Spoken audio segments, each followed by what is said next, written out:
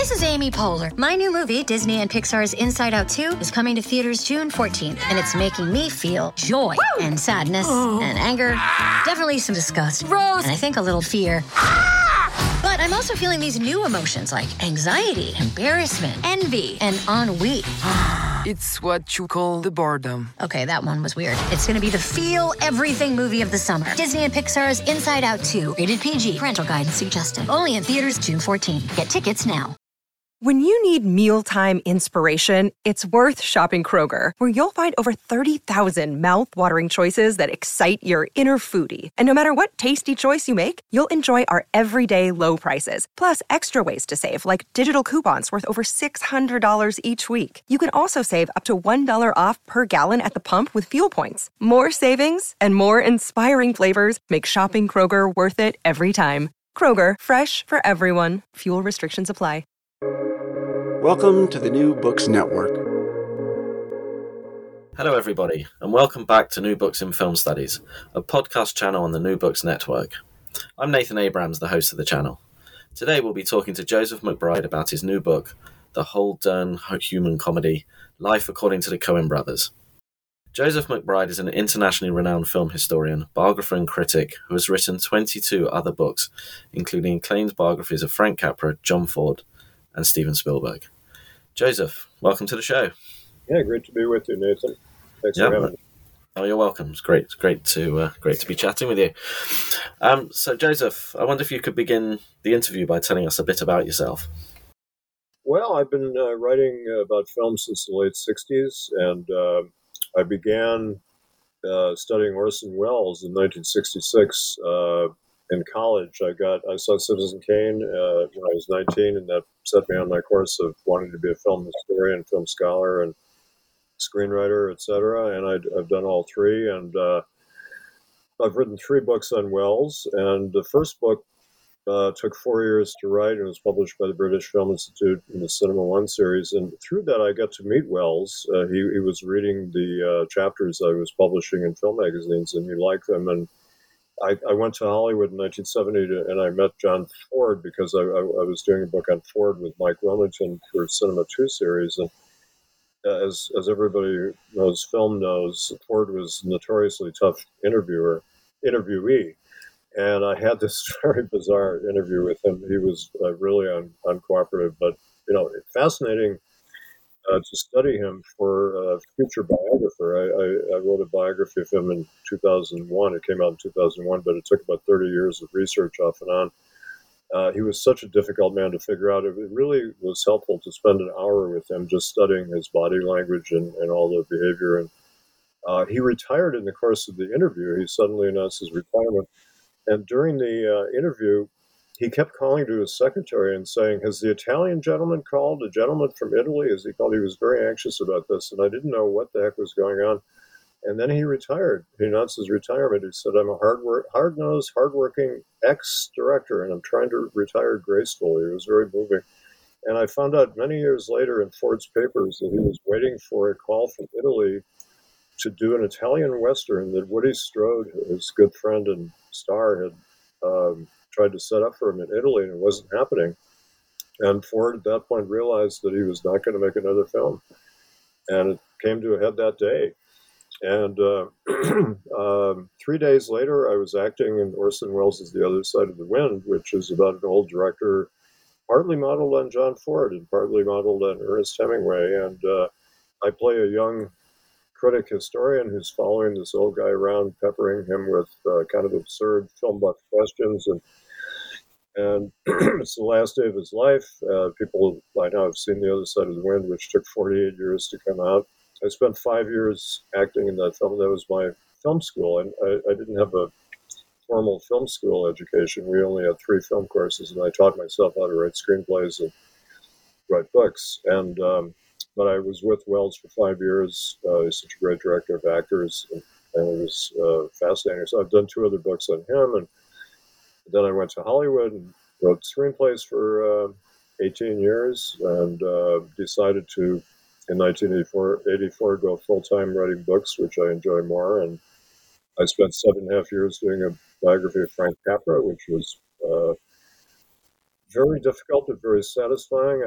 4 years of that were spent on a legal battle trying to get the book published.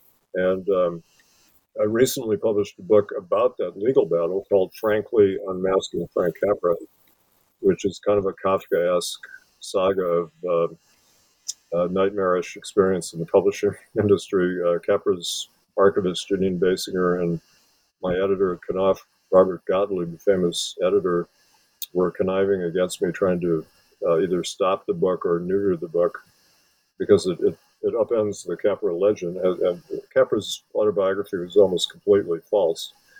And so I corrected all the myths, and I revealed that Capra was an informer during the blacklist period, for example, and they were trying to stop all that from coming out. So anyway, then I did a biography of Steven Spielberg, and I got my Ford book published, my Ford biography, and I keep writing film books, and I've written 2 books on the Kennedy assassination, one of which came out last December, called Political Truth, the Media and the Assassination of President Kennedy, which I'm very proud of. And I did a book on Billy Wilder. It came out around the same time. Billy Wilder, Dancing on the Edge, a big critical study from Columbia University Press. So I've been very busy, and I teach full-time at San Francisco State University as well. Wow, that's quite a varied career. In comparison to my rather staid academic one that involves, I did appear in an episode of The Watchmen, but that's it, as an extra. The new one. Teaching for 20 years now, full-time, and I didn't do that much. I mean, I taught a few courses in Los Angeles before I moved to the San Francisco Bay Area, but I got a job teaching at San Francisco State. And I enjoy that a lot. It's great to have contact with young people, keep on your toes. And I teach film history and screenwriting. I've been doing that full-time, and I write books on the side. It's really a nice life, actually, and I know you do the same. Not as many books as you've done. Now I understand if there's a Stanley Kubrick story in there. Would you like to tell us about that? I admire you for doing Kubrick. He's always been one of my very favorite directors, and I used to think it'd be fun to write a biography of Kubrick, but I live in California, and you live in Wales, don't you? I understand that there's a Stanley Kubrick story in there. Well, I wrote a biography of Spielberg, and of course, he did AI, kind of completing the vision of Kubrick. And I have a different view of Kubrick and Spielberg from the conventional view, and I'm curious what you think. The conventional view is that Kubrick is a very cold misanthrope, and Spielberg is a very sentimental guy. And I actually think they're closer together than people realize, and I see Kubrick as a disappointed romantic, which is what I.L. Diamond called Billy Wilder. And he said Wilder worked in the tradition of Arthur Schnitzler, which Kubrick did too with Eyes Wide Shut. And disappointed romantic is a good description of Kubrick. I think he was disappointed in humanity, and he makes films showing people as very flawed as we are. And Spielberg is a more optimistic director, no doubt, but he's has a lot of dark themes in his films, a lot of obsessive themes, nightmarish themes, neurotic themes, and I think AI is a really good collaboration between them, good marriage of the two.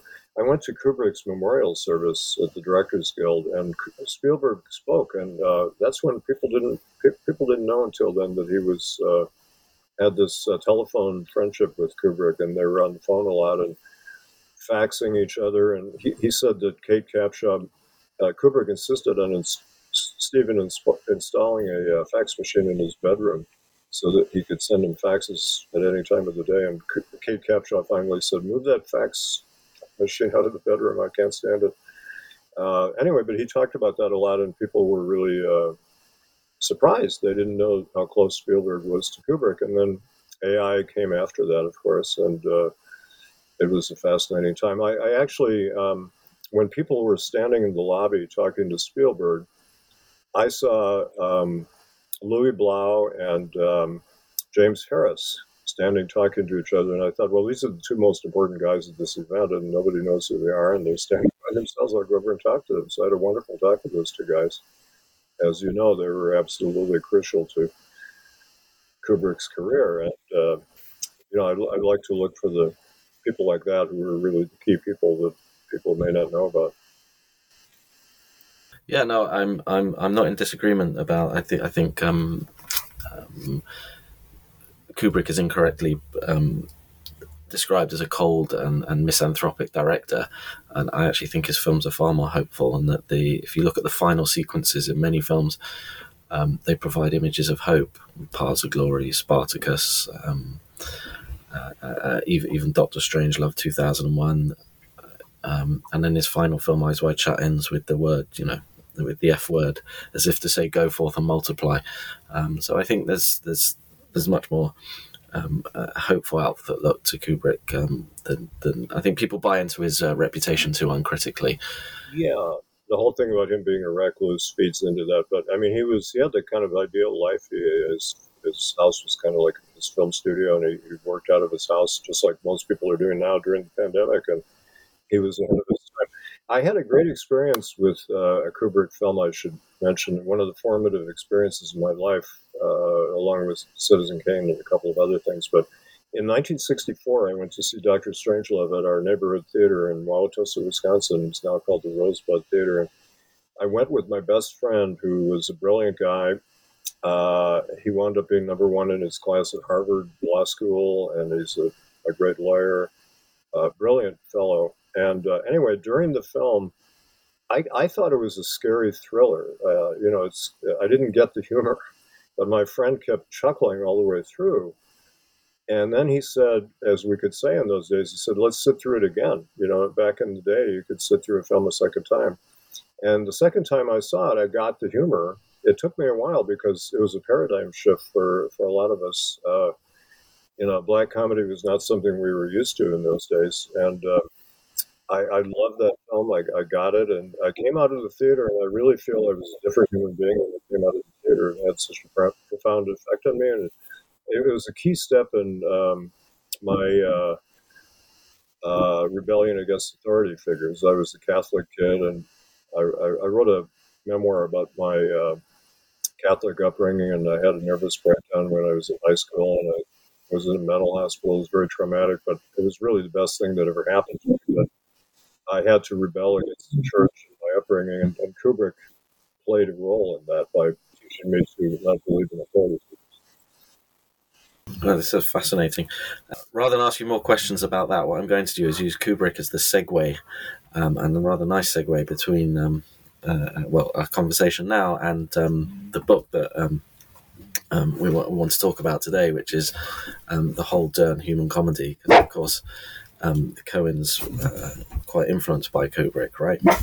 Yeah, they're very similar, aren't they, in many ways? And they have similar detractors who think they're misanthropes and they're chuckling over, hatred of humanity or, superior attitude toward mankind, etc. And the way I structure my book, I decided to take the principal objections to the Coen brothers and answer each one, which is something I learned from the Jesuits, actually. I went to a Jesuit high school, and they teach you to defend your faith by what you do is you ask the other side, "Okay, tell me what you think," and then you tear it apart. And they're very good at dialectics and debate, and I learned that technique. And so what you got to do is get the other side to say why they hate the Coen brothers. And Jay Hoberman proved to be a very useful foil for me because he's a critic who's a smart fellow, and he writes interesting books about films in different decades of American history and how they reflect history, etc. But he's got a tremendous hatred for Spielberg and a tremendous hatred for the Coen brothers. And he's very wrong-headed, I think. And so I used him as a foil. But other people, too, people claim they were anti-Semitic and a serious man. And I think, I go into that in detail. And so a lot of people don't like them blending violence with comedy, which I think is one of their great strengths and one of the reasons they're so popular, because comedy and violence are very intertwined. I mean, Arthur Penn and Bonnie and Clyde showed that humor and violence are close together. I mean, people kind of react sometimes when the first thing when I heard Kennedy was shot, I heard that from a kid in our cafeteria line, and I laughed because it just struck me as absurd, But I realized that he wasn't kidding, so I spun around and ran out to a radio and listened to it. But in the left-handed gun, there's a famous scene where a guy gets shot out of his boots, and there's a shot of a cowboy boot sort of wobbling in the street, and a little kid laughs, and his mother slaps him in the face. It's a great scene.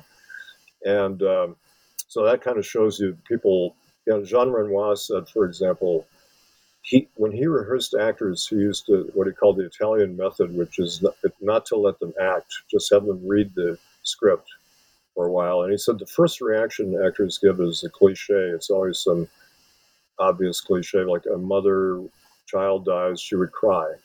But he said, I've been to many funerals where people are laughing, for example, and, to get the unexpected reaction. And that's partly what Kubrick and the Coen brothers do. They get very human, contradictory, conflicting impulses in people, and they bring them out onto the screen. And it gives a real sense of life and its complexity, which a lot of filmmakers don't even approach, I think.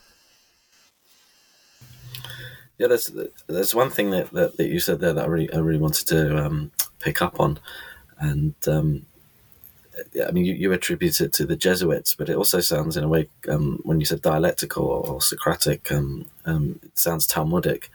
One could describe both the Kubrick and the Coens as Talmudic filmmakers. How would you react to that? Yeah. There's an interesting book, Stanley Kubrick is Jewish Intellectual, I think is the title, good book. And well, A Serious Man is the kind of classic text in that regard, because it's about their upbringing, or it's reflective of their upbringing in Minneapolis as Jewish kids in the 50s. And I'm from the same period as the Coens. I'm a little older, but they felt very odd being Jewish. There is a Jewish community in Minneapolis, but it's mostly Scandinavian people, etc. And they call themselves Jews on the Plains. And that's kind of what Buster Scruggs is about to some extent. But they were outsiders, and I've always gravitated to writing about directors who see themselves as outsiders, like Frank Capra was an outsider as an immigrant to America, and Ford was a proudly Irish guy growing up at a time when people were supposed to be ashamed of their ethnic roots, and he was very proud of his. And Orson Welles is an outsider because he's a genius and an aristocrat in a popular medium, as Jean Renoir calls it.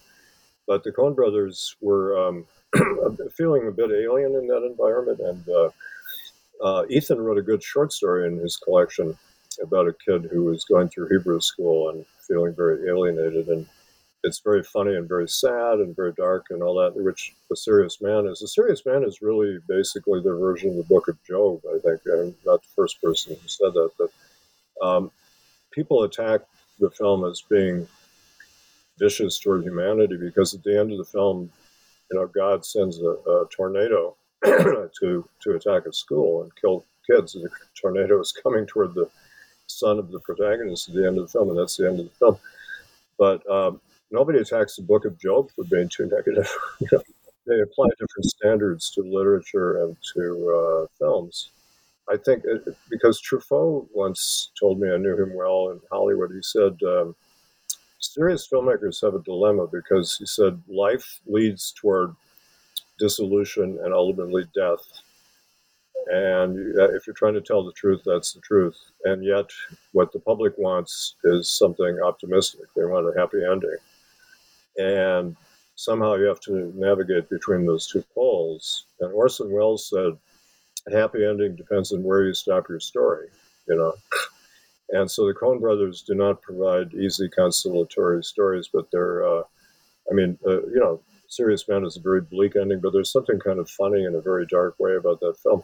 And also in the Book of Job, which I reread, he goes to friends for advice, and they can't really give him good advice why God would inflict such punishments on a good man, It's one of the classic dilemmas of humankind. And so in the Coen brothers film, the fellow goes to see three rabbis who he hopes to get answers from, and none of them can give him a good answer. And one guy is kind of sarcastic. He's kind of a wiseacre. He's a funny guy. And Another one is a really ancient rabbi who's listening to rock music, and the guy can't get an answer, and his colleagues are all hostile to him, and terrible things are happening to him. As an academic, I really identify with the scene where there's a Korean student who's trying to pressure him into giving him a better grade, trying to bribe him. I think he gives him $1,000 or something, and he turns it back, in outrage, and the kid's father shows up and kind of threatens them, and the father says, culture clash, And, one of the sad things in the film is that he finally agrees to change the kid's grade. There's a close-up where he's taking his pen and marking the, whatever it is to a better grade. He's compromising. But then he has this really black comedy thing where his wife is cheating on him with this very smarmy guy, and the man gets killed in a car accident, and our hero has to pay for his funeral. And, it's just ridiculous, all the things that are heaped on this poor man. And but I find it a very compassionate film. It's we love the central character. I think, the Coens love their characters. They've said that. They call them a confederacy of idiots, and it's kind of like John Kennedy Toole, a confederacy of dunces. They see mankind as a bunch of buffoons to some extent, and we all are.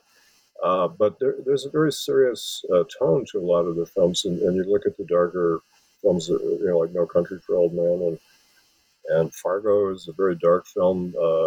It starts out as kind of a fun, funny film, and that's the one that is the most beloved, I think, by the public, because Marge Gunderson is such a beloved character, and she's a real positive figure of humanity.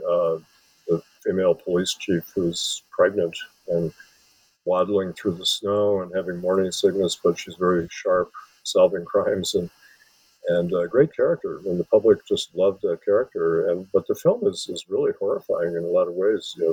Pushing a guy into a wood chipping machine and things like that, and this fool who thinks he can pull off this scam and get away with it. It just leads him into what's the line that John Goodman uses in Big Lebowski? A world of pain. He's talking about we're going to be in a world of pain. And that's kind of what happens in a lot of the Coen Brothers films. Josh Brolin stumbles upon a drug deal gone bad, and he makes a big mistake. He picks up a suitcase full of money. Number one rule, if you stumble upon a drug deal gone bad, turn around, get the hell out of there, and don't pick up the suitcase. Look what happens, And I see them as the heirs to Billy Wilder. Billy Wilder is one of my favorite directors, and I wrote a book on him recently, the Billy Wilder Dancing on the Edge. And I've been studying him for more than 50 years. But the Coens, to me, are the contemporary equivalents of Billy Wilder in many ways. And a lot of Wilder films are about scams or masquerades, and people trying to pull off a caper of some kind, or some kind of they think they're very clever and they're really not, and blows up in their faces. And that's kind of the plot of a lot of Coen Brothers films. I'm glad that you mentioned the wood chipper, because when you talked about comedy, my brother and I just make of this what you will, send each other pictures of wood chippers because of that film. And the picture in your book, I took a picture of and straight away sent it to him. No caption needed. That's because we used to live together. You don't have one in the backyard, do you? Well, I did have one in my backyard, so of course I did take a picture of it. But I suppose this is another podcast. You can psychoanalyze my brother's relationship with my brother, as represented by the wood chipper. So let's go back to the beginning. I mean, you talked about how you took that Jesuit approach to sort of rejecting the criticisms. What motivated you to write the book? How did you come to write it? Well, I was thinking about them for a long time because they are my favorite contemporary filmmakers, along with Spielberg. I love Spielberg, and I Nigel Morris, a British scholar, called me the godfather of Spielberg studies, and I daringly wrote a positive biography of him back in the 90s when everybody else was attacking him. although actually it coincided with Schindler's List coming out, and we got a lot of praise from people who previously dumped on him. But I've always loved the Coen Brothers, and I actually, the first film I saw of theirs was Fargo, and I had a kind of mixed view because I'm from Wisconsin, which is adjacent to Minnesota, and people in Wisconsin, people call that flyover country in America. In other words, the middle part of America is considered culturally not respectable compared to the coasts. California and New York are the intellectual or creative havens. And they see people in middle America as a bunch of dolts, and they make fun of our accents and everything. And in Fargo, I was kind of offended the first time I saw it because the Coen Brothers are kind of making fun of the broad accents of the people. Oh, yeah, groceries, and oh, yeah, good to see you, And I thought, geez, I had a lot of that kind of stuff heaped on me over the years. But then I went home a few months later and back to Wisconsin, and all my relatives were raving about Fargo. And they all talk like that. They have that kind of accent. It's a Midwestern accent of some kind. I don't know where it comes from, Scandinavian or German or something. But and I said, well, didn't you feel that they were making fun of you? And they said, oh, no, we just felt great that people like us are on the screen, And, Marge is an adorable character. Everybody loves her. It's hard not to like her. But Jerry Lundegaard, the lead guy, is a real fool, and he has that kind of accent. But they just thought, all this stuff is really funny and cute. And so I kind of thought, well, hey, just telling the truth about the way people are. And I kind of relaxed on that front. So that was my first kind of mixed take. I think maybe the Coen Brothers take a bit of getting used to because they make films that are, they mix genres. And Truffaut mentioned that in the Hitchcock interview book. He said Americans are uncomfortable with the mixture of genres. And I looked up the review in the New York Times of Shoot the Piano Player, and Bosley Crowther, who was infamous as being like the stupidest film critic of all time, or not quite, but he was right up there. He said this film is ridiculous because it's a comedy, and then somebody gets shot, and somebody gets killed, and then Truffaut wants us to laugh, and then he has people singing songs, and what is he doing here? And I think that's what Truffaut was reacting against. The people in America just didn't get Shoot the Piano Player, and that's very much like a Coen Brothers film. Like you have funny stuff going on. Burn After Reading is an underrated film. I think that's a good satire of politics. It's about the CIA and a bunch of idiots, lovable idiots. The Coen Brothers characters, Frances McDormand and Brad Pitt, and they find the confessions of a CIA guy who was expelled for drunkenness, John Malkovich, and they try to sell it to the Russians. And the Russians kind of wonder, why are these idiots trying to sell us CIA secrets? What's going on? They just want some money so that Francis can get a plastic surgery operation. And the Russians think these people are morons, which they are. But the Coen Brothers love those kind of characters because it's kind of humanity in the raw. But the mixture of comedy and violence disconcerts people. But The Big Lebowski is a film everybody loves, of course, and especially young people. It became a real cult film with young people. Some of the Coen Brothers films didn't do terribly well commercially when they first came out. They got picked up, in home video. People started watching them. And Big Lebowski is terrific. But again, there's a mixture of violence and comedy. And the mixture of tone is something Billy Wilder does, and it's one reason I like him a lot. Like in The Apartment, there's some really cruel behavior, terrible, crass, corrupt behavior, and some very tender romanticism and some very sweet comedy in that film. And it's all mixed up like in real life, So they're the heirs of Billy Wilder. They're the sons of Billy Wilder, is the way I like to put it. I'm glad you mentioned The Big Lebowski. I don't know if I count as a young person, but that's probably my favourite. And I don't know, my cushions have fallen down, but I have Big Lebowski cushions behind me of each of the main characters. I see John Goodman over there. Yeah, I'll have to prop them up so you can see. Useless on a podcast. And one thing I found, they don't like to give interviews very much because one reason, there are a couple of reasons people, one reason I write books about filmmakers is that they're misunderstood or some injustice is being done to them. Like when I wrote 2 books on John Ford, both times he was critically disregarded, and I wanted to help bring him back to his deserved stature.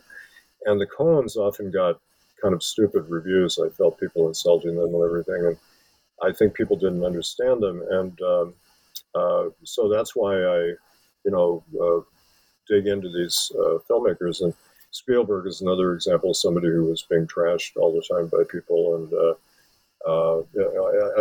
Capra, on the other hand, was deceived his public and informed on his colleagues and things. So he was a case of somebody who was misunderstood in a different way. But the Coen brothers, one of the reasons they're misunderstood, when they give interviews, they're like John Ford. They act kind of silly and sarcastic. They give sarcastic answers. Joel Coen was asked what it's like to be a director. He said, "Well, it beats throwing trash for a living."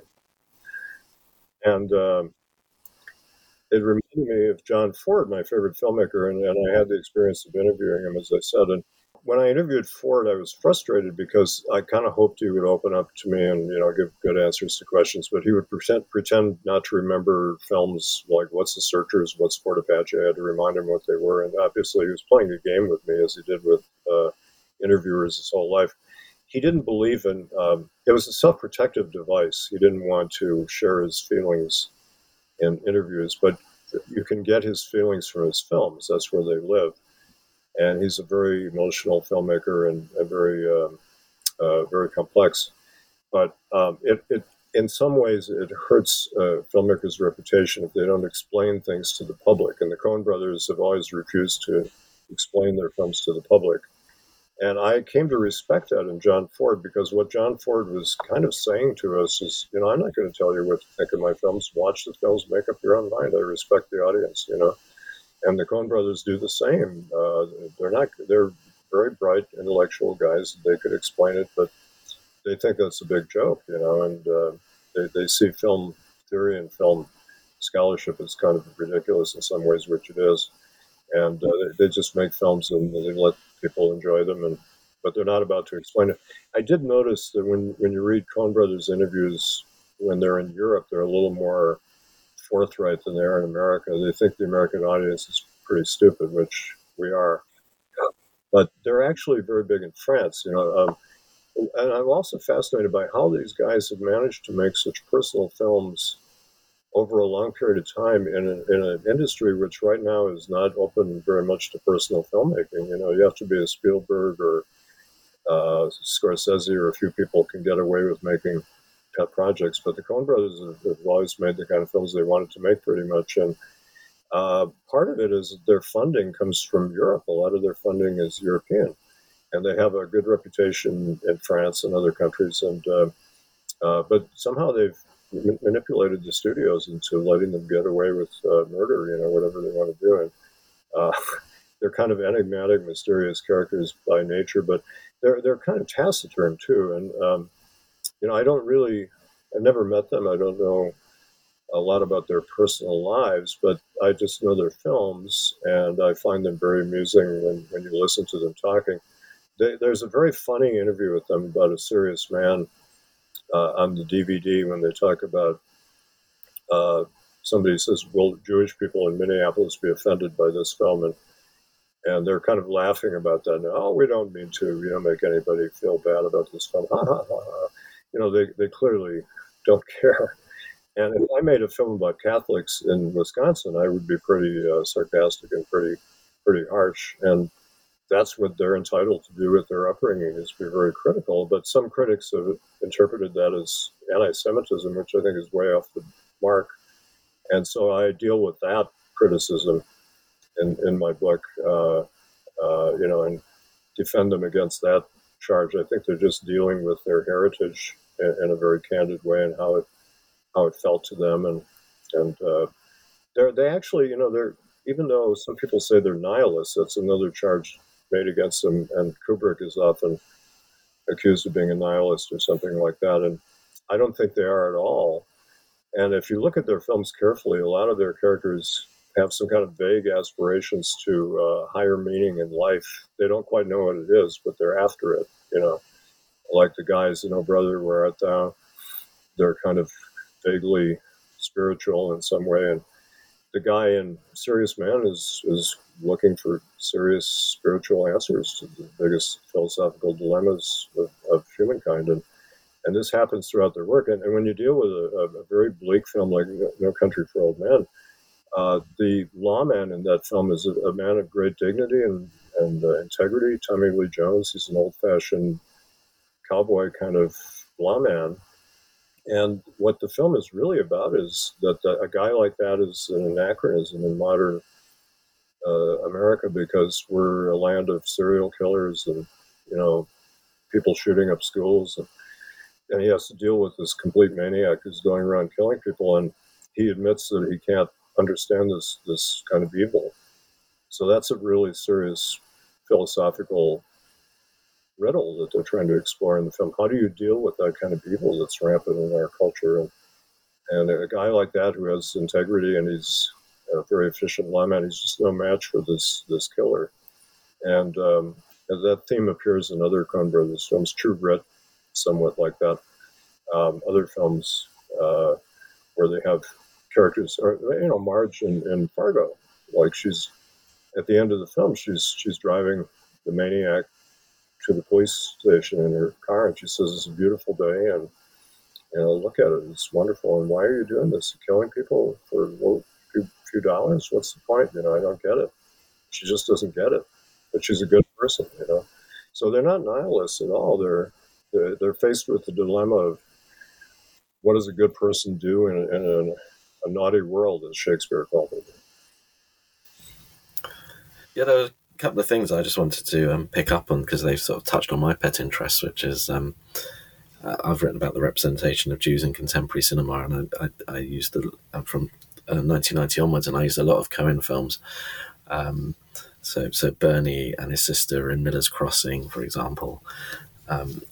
There's the rabbi. I love the scenes with the rabbi on Hail Caesar. The interdisciplinary faith forum.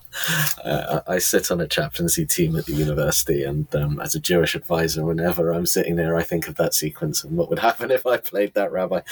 And for me, the epitome of all this is Walter, because Walter's a very interesting character in The Big Lebowski, because he's ethnically not Jewish, Polish, but religiously Jewish, and highly unusual, but foul-mouthed, a Vietnam War veteran that frames his whole outset, seemingly based in part on John Milius. And he's fascinating because to me he's the antithesis of how, he's like, I'm as Jewish as Tevye. I'll omit the swearing from this podcast, but as Jewish as Tevye, but you couldn't get a character as far from Tevye, size and beard apart. And so the interesting thing is, I know you focus a lot of attention on Serious Man, and people talk about this as being anti-Semitic or self-hating or self-loathing was one of the quotes you put in the book. And you're like, well, to be honest, apart from the few exceptions that you just mentioned, which Coen characters do come off well, it's not the Jews that come in for special treatment, really. It's the odd cop from the way you've presented it. There's a funny line at the very end of the credits of Serious Man that says, "No Jews were harmed in the making of this motion picture," which is their kind of joke about, offending people's sensibilities, tender sensibilities. But yeah, you're right. I mean, they're kind of ruthless toward humankind in general, but they do have characters who are good people, but they're exceptions, definitely. And there are films in which there aren't any good people. I mean, they don't have to put good people into the films. Burn After Reading I find very funny, because it's just a bunch of pathetic losers trying to outwit each other. And, it's kind of, The Lady Killers, I kind of like. Even that's a film that everybody is supposed to dislike. I find it a very amusing film. I don't think it's quite as good as the original British film, which is a better film. But I love Irma P. Hall, the black actress, is just great. And Lady Killers is very innocent. She's a good person. She's a religious person, and she's beatific, and she survives. Alexander McKendrick, who directed the original Lady Killers, said in the commentary that the old lady in his film actually winds up killing everybody because she's so innocent. That he found that really interesting. That all these people are, think they're outwitting her, but she survives because of her beatific innocence, and that's what Irma P. Hall does. And she has a great monologue at the beginning of the film. She comes in and complains about her nephew to a cop about his hippity hop rap music. It's like a wonderful monologue. But she's in this house with all these criminals, and they all wind up getting killed one by one, and she survived. One thing that offended people was she winds up getting the money, the illicit money, and she doesn't quite realize, what it is. And so she gives it to Bob Jones University, which is a university in the United States, which is a notoriously racist Southern institution, which, doesn't, for a long time, they wouldn't let black people in the school, et cetera. But she's naive and she gives it to this terrible place. And people thought that Coen Brothers was being cruel toward this wonderful lady. This is a sad joke about humanity, that people are exploited. Good people are exploited. You see this all the time in political life, that hapless people in Middle America and the South and in England and wherever are exploited by unscrupulous politicians and criminals, and they take advantage of their goodness and their naivete. And naivete can be a dangerous thing too. One of my students pointed out in Mr. Smith Goes to Washington, one of my favorite films, Jimmy Stewart is, the idealistic politician, but this student pointed out that this is a guy who comes to Washington, he knows nothing about government, and yet he's a U.S. senator. He publishes a statewide newspaper, and he doesn't even know who the chief politician is who controls the state. He's extremely naive. And Graham Greene writes in The Quiet American, his great novel about Vietnam, he said, innocence is a form of insanity. And I think about that a lot. And I began to think, Jimmy Stewart's character is kind of culpably innocent in that film. He's, he doesn't belong in the Senate. He actually says that at one point. And some of the Coen Brothers characters, their goodness is a form of insanity in a way.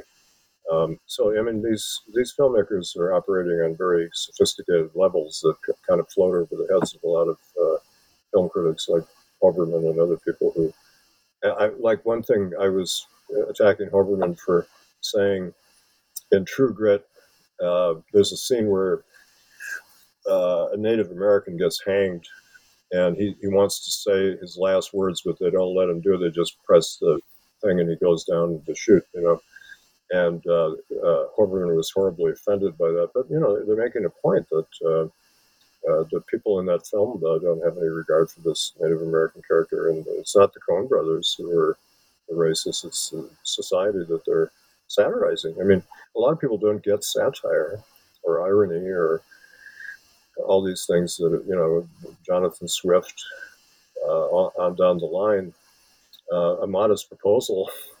If he wrote that today, he'd probably be canceled, and people would say, horrible man suggesting that Irish people should eat their children. They wouldn't get it. My favorite English teacher in high school was a Jesuit. He didn't become a priest. He went off and married a nun, but he was a scholastic, they called him. He said, never use irony because people won't get it. And he was correct in a sense. People usually don't get irony, but I love irony, and I use it all the time. But a lot of people just, it floats over their heads. And the Coen Brothers are so smart. I've loved their smartness, and they're just way ahead of a lot of critics. But the audience, to give the audience their due, as Billy Wilder said, individual members of the audience can be idiots, but when they're all together, they're a genius. And they've done pretty well with audiences. Fargo is a big hit. True Grit is a big hit. I think that's a film that I was disappointed by, frankly, because I thought the original, I'm a big John Wayne fan. I thought he got his Oscar for making fun of himself. And I kind of regretted that. He should have won several Oscars for his great performances for Ford and Hawks. But here comes Jeff Bridges, one of my favorite actors. And I thought, well, okay, he'll recreate the role in some different way. But he did kind of a parody of John Wayne parodying John Wayne, and I didn't think that worked very well. But the film is a beautiful filmed pictorially, and the young girl looks perfect for the part, but she can't handle the ornate dialogue with the Coen brothers. They write great dialogue. They're kind of like Preston Sturges. He's one of their great influences, but she just can't quite handle the dialogue. One point I was going to make, a lot of people ask the Coen brothers, who are your influences? And they expect them to spout, filmmakers. But really they say their influences are literary people. Raymond Chandler, who influences Big Lebowski, for example. Flannery O'Connor. I was reading her last short story recently, Revelation, which is, I think, might have inspired the last segment of Ballad of Buster Scruggs, which is my favorite Coen brothers film, that very strange segment where all these people are crammed into a stagecoach and they're in the afterworld going into the afterlife. And the Revelation, dying Flannery O'Connor wrote a scene like that taking place in a dentist's office where all these people are crammed in and acting very strangely. And there was a religious old lady and a sacrilegious girl screaming at her. And it has a Coen brothers tone. And they also love James M. Cain and Dashiell Hammett. So those are their influences, those great literary figures. You answered one of the questions I had, which is your favorite film, but why is it that one? Well, I love Buster Scruggs. The Western is my favorite genre and always has been since I was a kid. And I grew up watching Westerns, and I wrote 2 books on Ford. And it didn't occur to me until after I'd done my Ford biography. Well, I come from a family of pioneer people. On my mother's side, they were Irish immigrants who came to Pennsylvania, and they were coal miners. One of my great-grandfathers died in a coal mining accident. His wife and daughter took a wagon train west, and they stopped in Nebraska, which was considered west. It's Willa Cather country, but that's where Buster Scruggs' wagon train episode takes place, in Nebraska.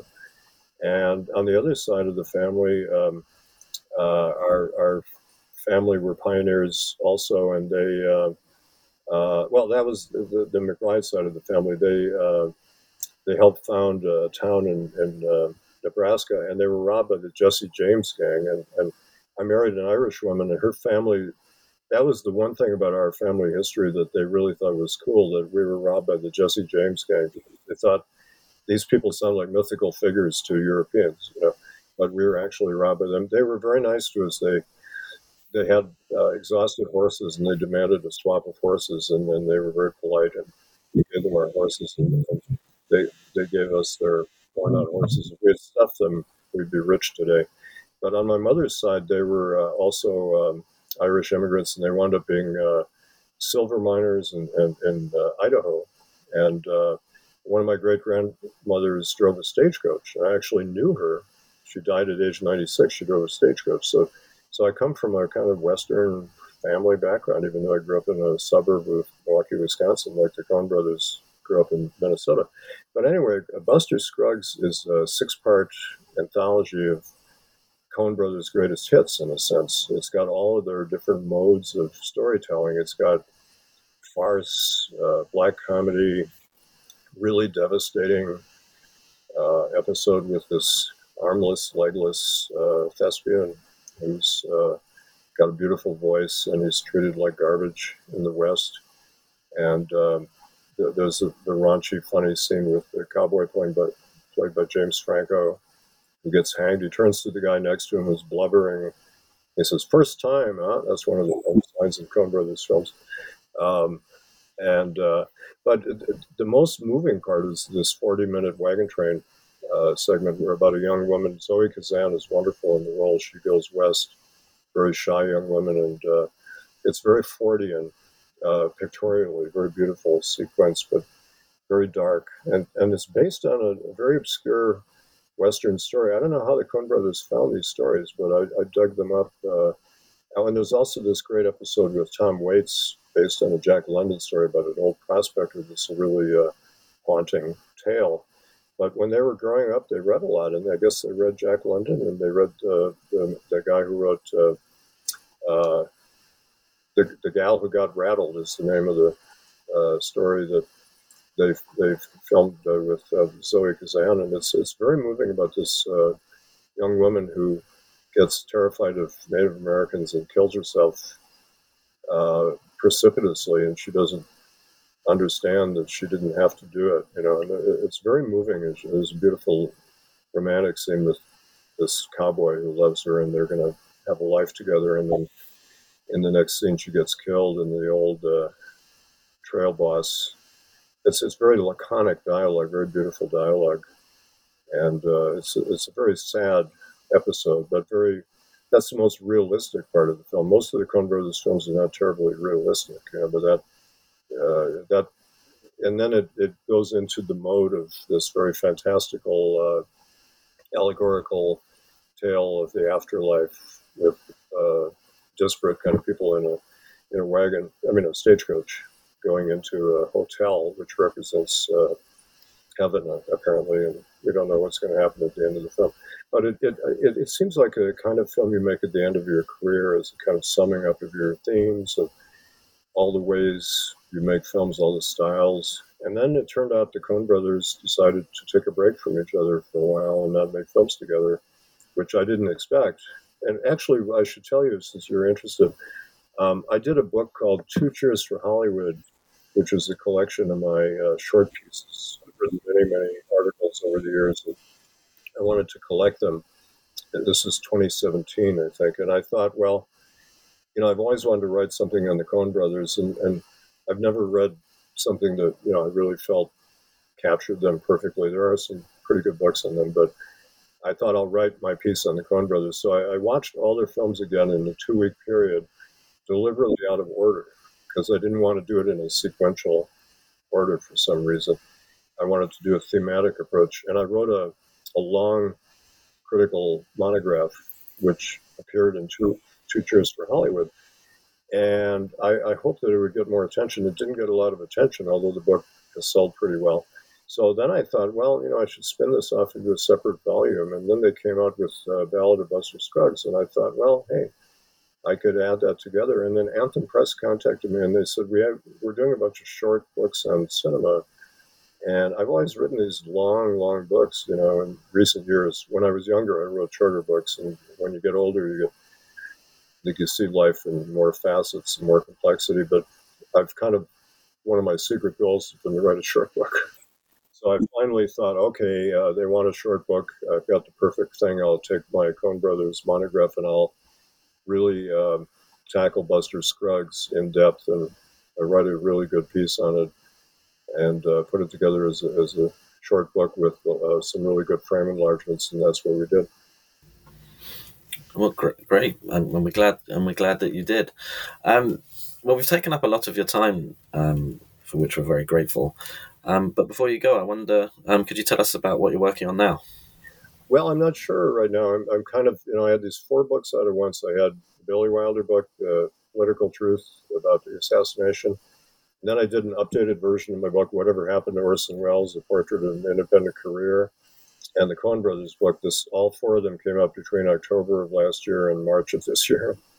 It was quite a lot of things coming together, and it was more exhausting than I realized, because I had to, read all the proofs and do all the final stages, all the minutiae that you have to do as an author.